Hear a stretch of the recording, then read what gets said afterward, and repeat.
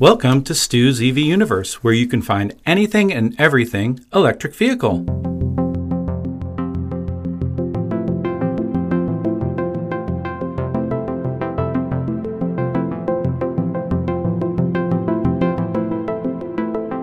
I have the great pleasure to welcome to the podcast Chris Paine, filmmaker, and thank you so much for joining me today, Chris.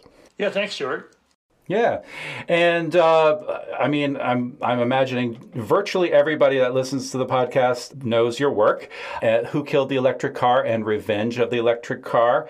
But I guess to start out, could you just kind of give us a little thumbnail of each film? Sure.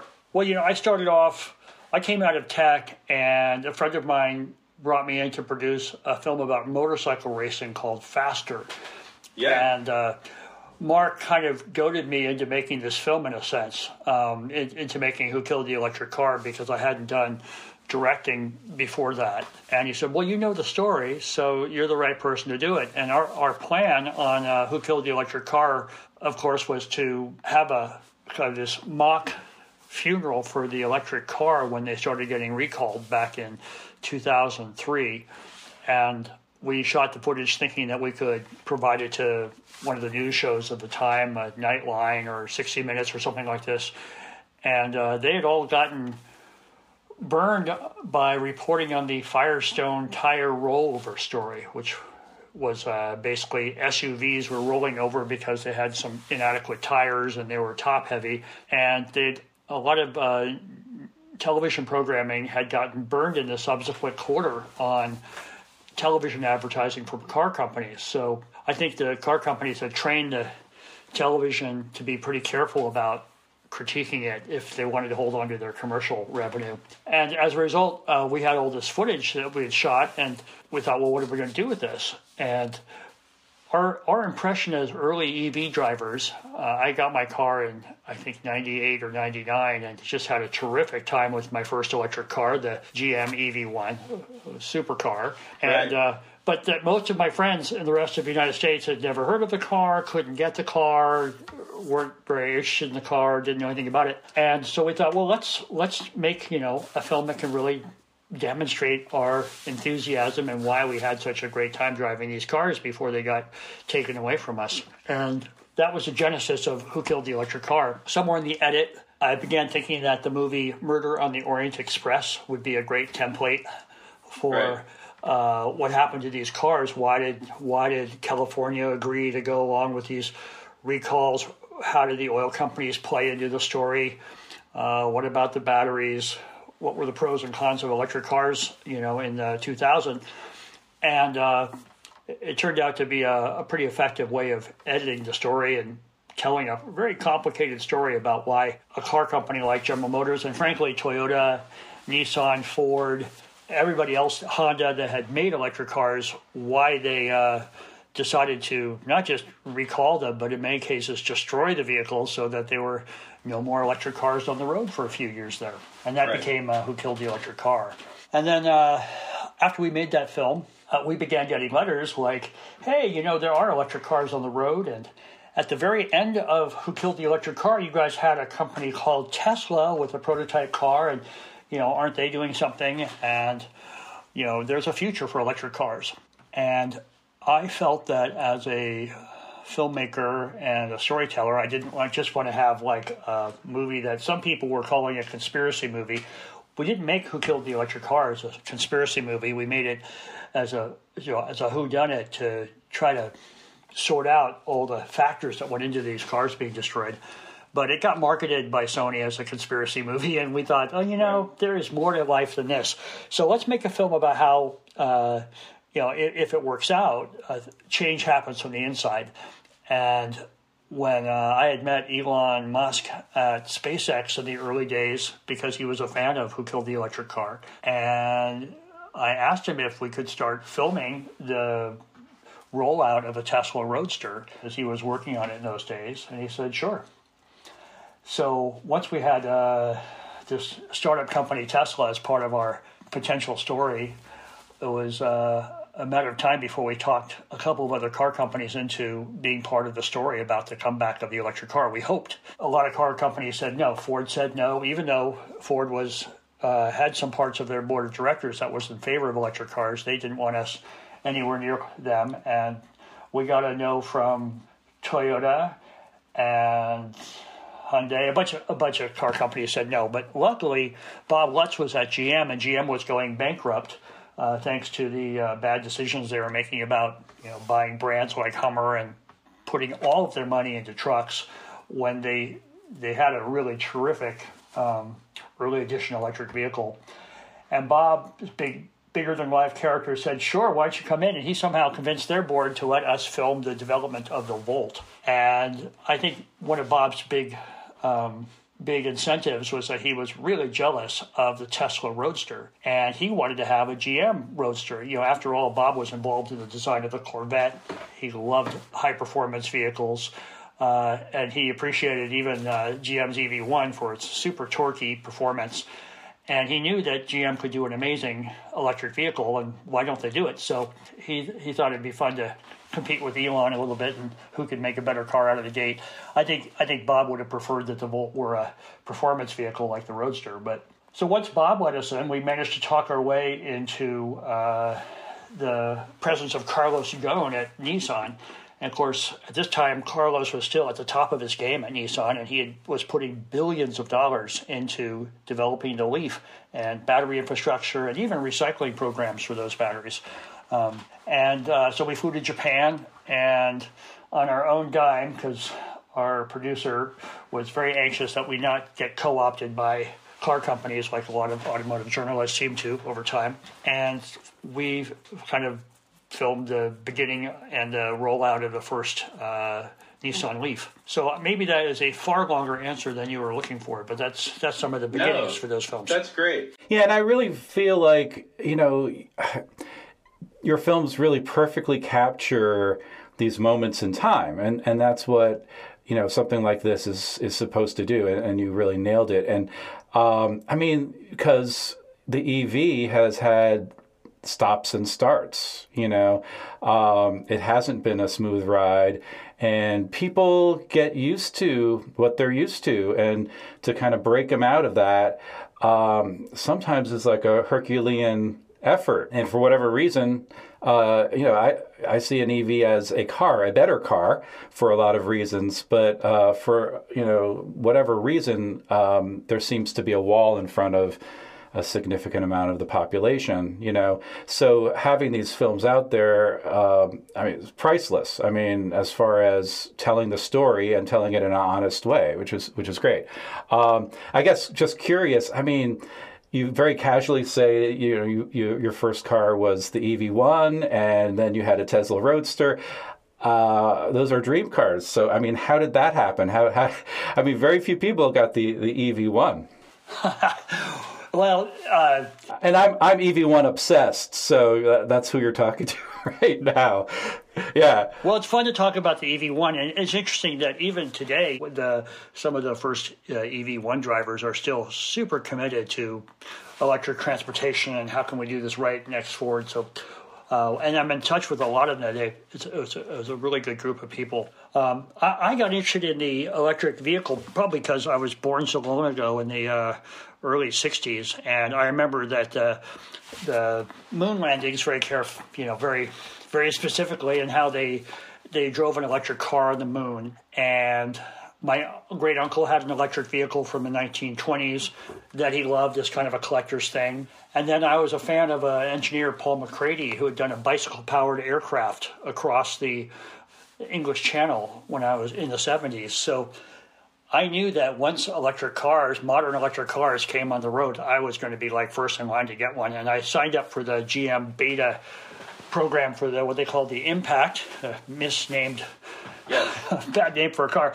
And I didn't even get a reply back from GM. I definitely didn't qualify whatever they were looking for on the Impact. But when it came to market in California 2 years later with a little bit of fanfare, I was definitely paying attention. And at the first chance I could go and lease one, actually they had to drop the cost a little bit for me to afford it. I went down and jumped in the car for a test drive at the Saturn dealership. And I thought it's going to be a great eco car. It's going to be electric. It'll remind me of those old cars I've driven before. And it blew me right out of the saddle. I was just so impressed by that vehicle first drive. I realized that this is going to be the next generation of cars. This will take over everything. But our enthusiasm for electric cars in 1998 and feeling like the 21st century had arrived was a little bit premature, because we were up against, and we still are, against a super well-financed, capitalized gasoline car system that's difficult to get around. Yeah, and that brings up a very interesting point. I mean, one thing that has kind of been very curious to me lately is Toyota. I mean, Toyota, they seem to kind of go against the whole idea of electric vehicles and I guess in favor of hydrogen.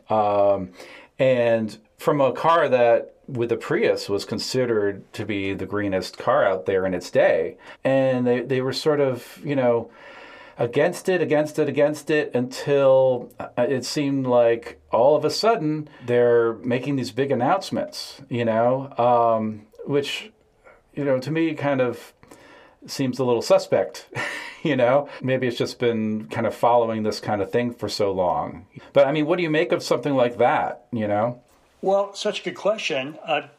Toyota arguably had the most practical electric car out of the gate, that RAV4 EV, which they basically took one of their RAV4 gas cars, as you know, and put an incredible battery system in it, because they had a relationship. I think those were Panasonic batteries in that car, as I recall, initially. I know they used Tesla batteries later on, but that car, after lots of us had to give our EV1s back or they were repossessed, Toyota sold a few of their EV RAV4 vehicles, and we just loved them. They were so good and practical. But for some reason, and I think it's because they were having so much financial success with the Prius, and they figured, well, we're not going to convince everybody to drive electric cars. The Prius is making us a boatload of money now, not in the first years, but they began to really be a brand leader for them.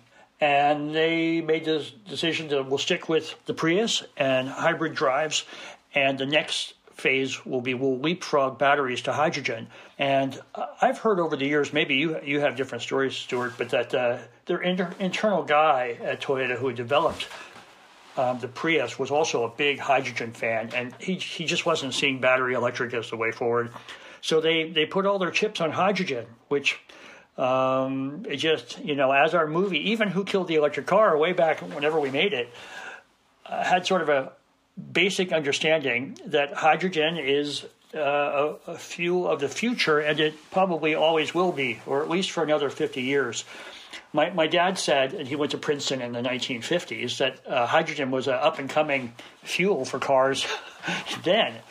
And it still hasn't worked out as economically viable and practical enough because of the challenges of hydrogen itself. And I think, our film really talked about that, the first film, and the basics of it. So Toyota just went long on hydrogen, expensive, and sort of always the car of the future. They made a few of them. They couldn't quite get enough fueling stations out there. And for some reason, they took a stand against batteries. And until very recently, I think, was it last week, Stuart, that they Toyota finally got out of the way of American legislation and committed to starting to build batteries in mass and so forth. Yes. Yeah. Very frustrating. Toyota could have really helped move us along a lot faster than they did, but hopefully now they're on the bandwagon. Yeah, hopefully. I mean, it's interesting, and there seems to be a little bit of a parallel with, kind of missed opportunities there with the first go round with GM and all of that. For sure. Yeah. I kind of going, back to the films a little bit. I'm always kind of curious, as kind of, insider kind of things. Some favorite moments from each film that kind of stick out to you as far as like an artistic kind of, we got that, and some of the things that you're perhaps most proud of, in the films. Can you kind of think about, throw your mind back and think about those things a little bit? Well, I think is true for most filmmakers. Your proudest moment is when you finish them. They're so hard to make. They take forever. They cost so much money. It's so hard to get all the pieces in place. It's just like a marathon to get to the end. In fact, when I watch movies even when movies I don't like very much, I always have sort of an appreciation for all the suffering that went into making them. Right. Or, I don't mean real suffering, but I mean like endless work that you wonder if you're ever going to get there. And I haven't seen Who Killed the Electric Car in a while, so I can't think of any specific moments. It was great to have Chelsea. She was such a bonanza. Didn't she talk on your show? She sure did. Yeah, it was amazing. Yeah. Finding Chelsea was so good for us because it meant I didn't have to be in the movie. I think I have one small scene, but I'm not really partial to the guy in the movie type films usually. And Chelsea's so charismatic, and she was, there when it all started. And so I think sort of meeting Chelsea, and then in terms of making the film, our big break in terms of like the surprise moment we never expected to get was around Christmas. I can't remember, 2005 was it? And we got a tip that they actually may be crushing these brand new cars out in Arizona somewhere, and one of EV friends of ours who had a lot of money and an airplane flew us to Mesa, Arizona on the 24th of December or something, and we rented a helicopter and flew over the GM proving grounds where indeed there was, these, maybe 60 or 150 electric EV1s being destroyed. And it was a really sad moment on one level, but as a filmmaker, I went, "Oh my God, we have the end of our second act." Yeah. Well, this is, and before drones, And before drones, it's funny you say that because we had a problem with the gyrocam video camera that we had because it was interfering with the helicopter's gyrosphere, not interfering in terms of we're about to crash, but that the camera had just like incredible wobble that we couldn't get out of it. And thank goodness we had a still photographer with us, Ken, who is also our sponsor for that shoot. And he shot with his telephoto lens off of a 35 millimeter camera, and those were the photos we ended up using in the film. Now, I guess with Elon Musk, he's come a long way with Tesla. It's insane, and Bob Lutz. You have two very different people. I'm kind of curious about, how you think, maybe they have things in common as far as the two of them, distinct differences. It was just very entertaining to watch them, and you kind of see Elon through the years. Amazing, like insane hard worker, has achieved insane things. And, you have all this doubt in the beginning, and rightly so, that he's not going to do this. Nobody does this, and then he does it. And that's why, to a large degree, these car companies are making these big investments now, is because they have to, So I'm just kind of curious as far as personalities, what they were like. They seem very larger than life.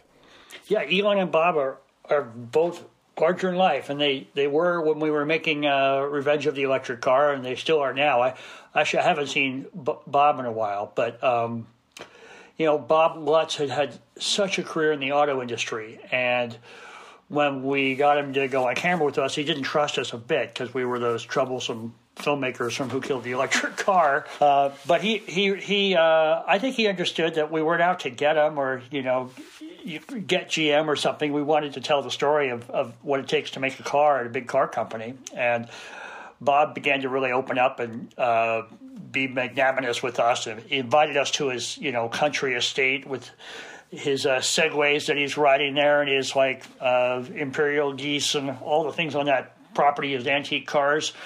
And Bob, in a sense, is like a great salesman. He's a good designer and so forth. But he's a big, grand salesman. And Elon, in addition to being a genius engineer, he's also a salesman. He has to sell the markets that he's going to do what he has to do. He has to sell customers on his product. So they're both, for all their personality quirks and so forth, are excellent storytellers and salesmen. And Bob's got a natural charisma about him, as you can see watching our film or any interview with him. And Bob, and Elon is, I don't need to really say too much about him. We all know him so well from the media now, but he's a more curious person. You have to kind of find him in a sense and decide if you're like, what your feelings are about him. If we want to ride the car with him. I found Elon is, and I still do, just an incredibly fascinating person, and I hope he's part of our next film as well. He got involved in our film about artificial intelligence, and one thing that Elon does better than anyone is handle stress. And the stress that he was under when we were making our film and not throwing us out of a number of situations where I think any one of his attorneys or managers would have wanted to have us get the hell out of here.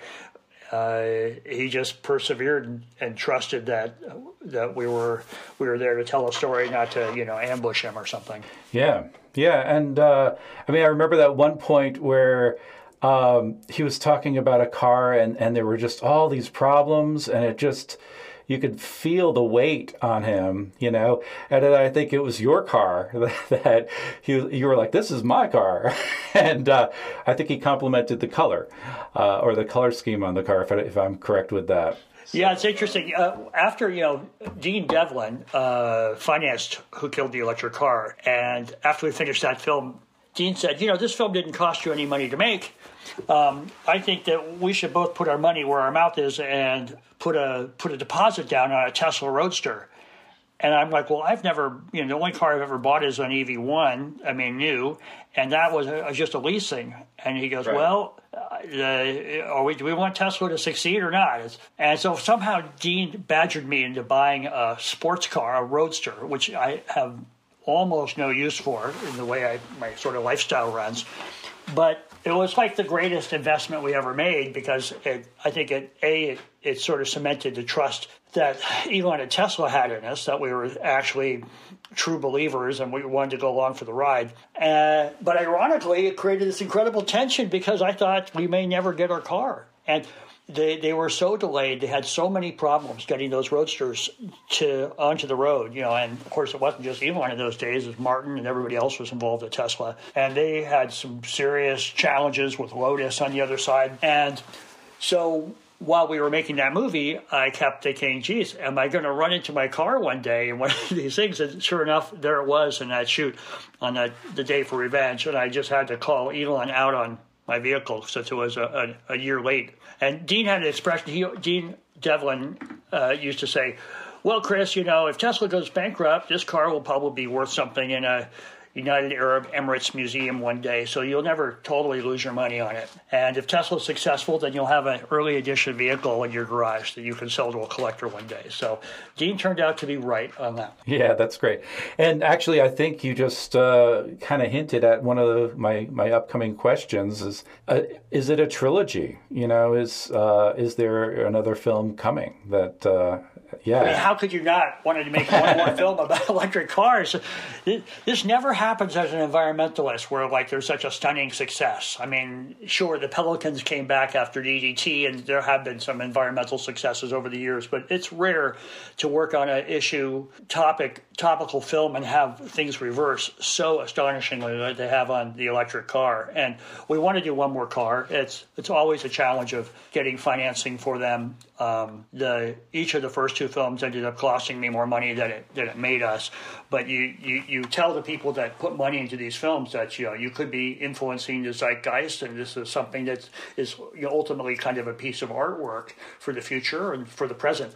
So if we find the right team to make that film, we've been shooting on and off over the last few years to have maybe some key scenes in that film once we get it launched. and hopefully we do.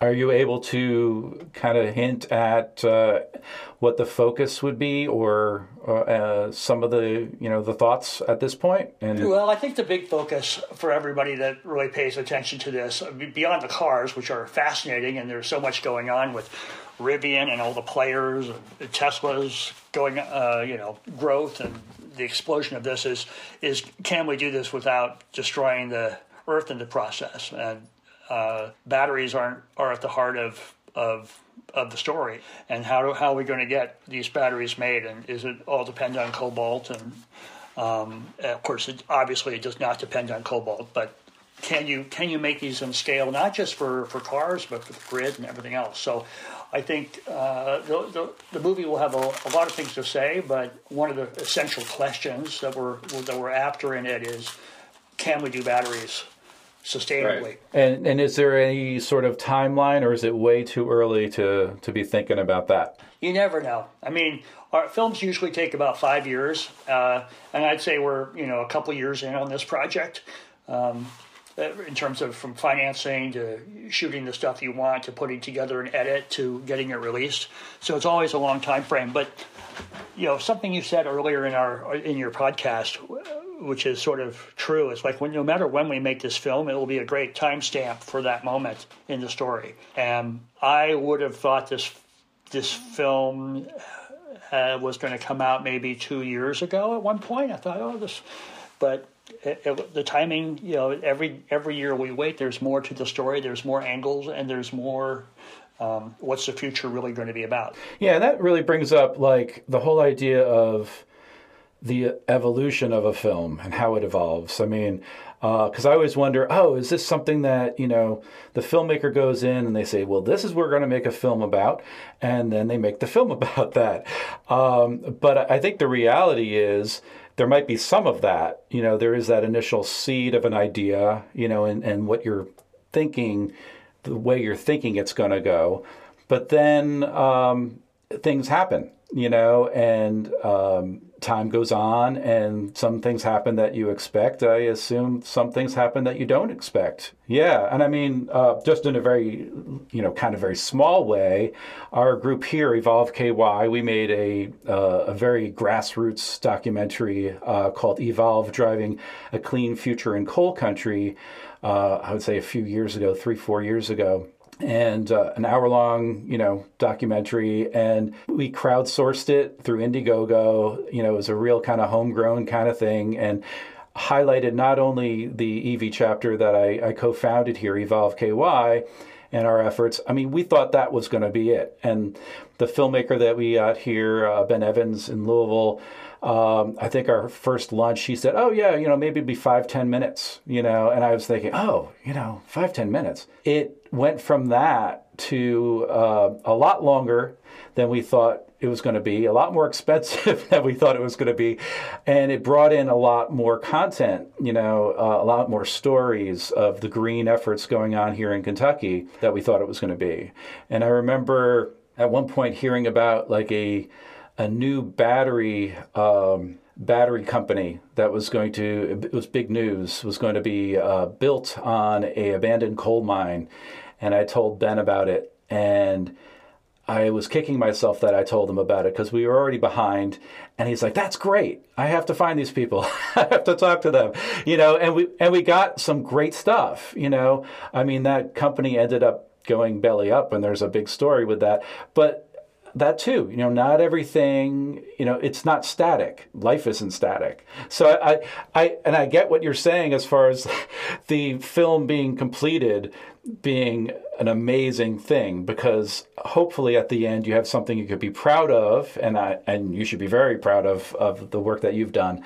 But also the fact that it's done.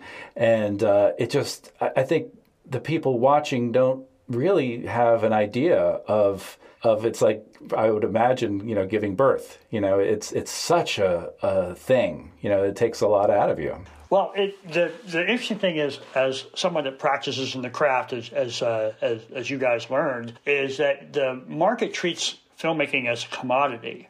It's like, what are the 500 shows I have to choose between today, or even the 30? And you see a scene and it looks like crappy lighting, because if it's like a car driving, people are used to seeing cars in shows that are $1 million commercials on the football, right? So it's quite expensive to make really pretty images, oftentimes, not always, and then people take it for granted. So as a filmmaker, you have to be patient and try not to despair with all that, and just say, well, there's going to be an audience for this one day. I'm going to try to make the film I want to make. And then for the other thing you were saying, it's a bit of a Frankenstein. If it's a documentary, you need to improvise and be ready for the story to take off in any direction. Who Killed the Electric Car? We wanted to do it as a comedy. Why would rich people have in LA have a funeral for their car and use it as a way to tell the story? And it turned into like, my God, we got a smoking gun here on these cars being destroyed. So letting go of what you want to do is part of the trick to it. And I think in our case, it's why we sort of take our time to do them, because we don't want to feel like incredible pressure to crank something out that isn't really what maybe is the best use of our time. Yeah, and I know I saw another film, Bikes versus Cars, that you were involved with, and I was very impressed with that. Can you talk a little bit about that? Sure. I love bicycles. It's they were invented about the same time as automobiles, as you know, and I wanted to do a film about bicycle culture and bicycles around the world, and I met Frederick Gertten, who did a terrific documentary called Big Boys Go Bananas about the Dole food company. I'll just leave it there. It's a really great film. So Frederick was doing a film called Bikes versus Cars, and he told me what he's up to, and I thought, I'll just climb aboard his project. And I loved his premise of going to 4 cities and looking at what the power relationships between bicycles and cars were on roads. Like, who owns the roads? And obviously cars own the roads, but there's a growing push for bicycles to own. If we want people on bicycles, and we do, how do you do that? And how do you get your share of the roads back, not just for bicycles, but for pedestrians and every other kind of vehicle? So that's how I got involved. We shot in 4 cities, in Copenhagen, in Buenos Aires, in Toronto, where at the time they had this crazy mayor that was actually painting over bicycle lanes. So it was a great, sort of comedy villain for us in that film. And then Los Angeles, which is, famously the home of freeways and cars, and there's no room for bicycles at all. And that's where Bikes versus Cars came from. Yeah, I was just really impressed with it. And it's interesting, people think of cars as transportation, and there's this long history that it wasn't always that way, and it's just really, and also with the pandemic, I think bike sales went through the roof. People were having a hard time finding bikes, so there was kind of going back a little bit. You live in Kentucky, and on the East Coast. California is different because it was, industrialized so late, but most roads are set up, as you're referring to, for horses and other kinds of vehicles, which is why you have a lot of roads that are too narrow for the vehicles and all the rest of it. And there was a great tension when cars hit the road, and horse owners were like, you can't have your car go over this bridge, you're scared of the horses. And they said, no, don't be so afraid of cars. It's just, after all, cars use horsepower to drive, and everybody tried to make it very friendly. And in the same way, now bicycles and other kinds of transportation are trying to get a piece of road for themselves, and there's just incredible resistance on the other side. Even though, and I think this is really true, it's, disruptive technologies or new ways of thinking come right up against the old ways of thinking and the old ways of making money, and it's always going to be a challenge. No, absolutely, that's absolutely it. And this has been great. I'm wondering if you have anything else that you want to add before we kind of wrap up. Sure. Well, I'll say one example of our film changing deadlines, like on your Kentucky coal film, was on our AI film, when we read about Cambridge Analytica, and we realized that the story was just brand new, and we were almost done with the film, and we realized that we had to like include the story as our third act, and that delayed our film, by maybe 6 months to get that story in. But I think we were the first film to cover how Facebook was used. Maybe we didn't get into the machinations of the behind the scenes there, but at least how that influenced the election at the last time, largely using machine learning algorithms to prey on people that were to prey on all of us that can't make the kinds of decisions that machine learning can make when you deploy it as a piece of advertising or political propaganda. So, yeah, as a filmmaker, you never know where you're going. Yeah. But, Jeff, thank you for this podcast. And well, we look forward to getting another electric car film out. I made another film about years ago about electric motorcycle racing, Charge, with Mark Neal, that did that first motorcycle racing movie about MotoGP. And I think that electric transportation is always going to be part of my filmmaking future. It's such a great story, and there's so many great people involved in it. No, you're absolutely right. I saw that one as well. It was great. So, and that's what I find fascinating is the personalities and it just kind of, brings it all to life. So, yeah. Well, thank you so much. Is there a place online or wherever that you can, kind of direct people to? I know I believe I purchased your films through Apple. There are so many places to purchase and rent and do all these things. But I mean, just to find out more about your work. Well, I think most of the works you can find free on YouTube. That's just the way the whole market's gone. But they also through pay corridors without commercials and much better fidelity through Amazon and Apple and sometimes on HBO these things come through there. And if you want to go to our simple site for our production company, it's papercutfilms.com, and we have a list of most of our projects on that. Great. Super appreciated. Thank you so much. Okay. Well, thanks a lot, Stuart. It's been a pleasure. Thank you for listening to this episode of Stu's EV Universe. I would like to thank Eden Unger for creating the artwork and the music for this episode. Remember, please rate, review, subscribe, and share, as that's the only way we can continue to grow. Now you can support us on Patreon by going to patreon.com/Stu'sEVU. Remember, the EV revolution runs on your energy. I'm Stuart Unger. See you next time.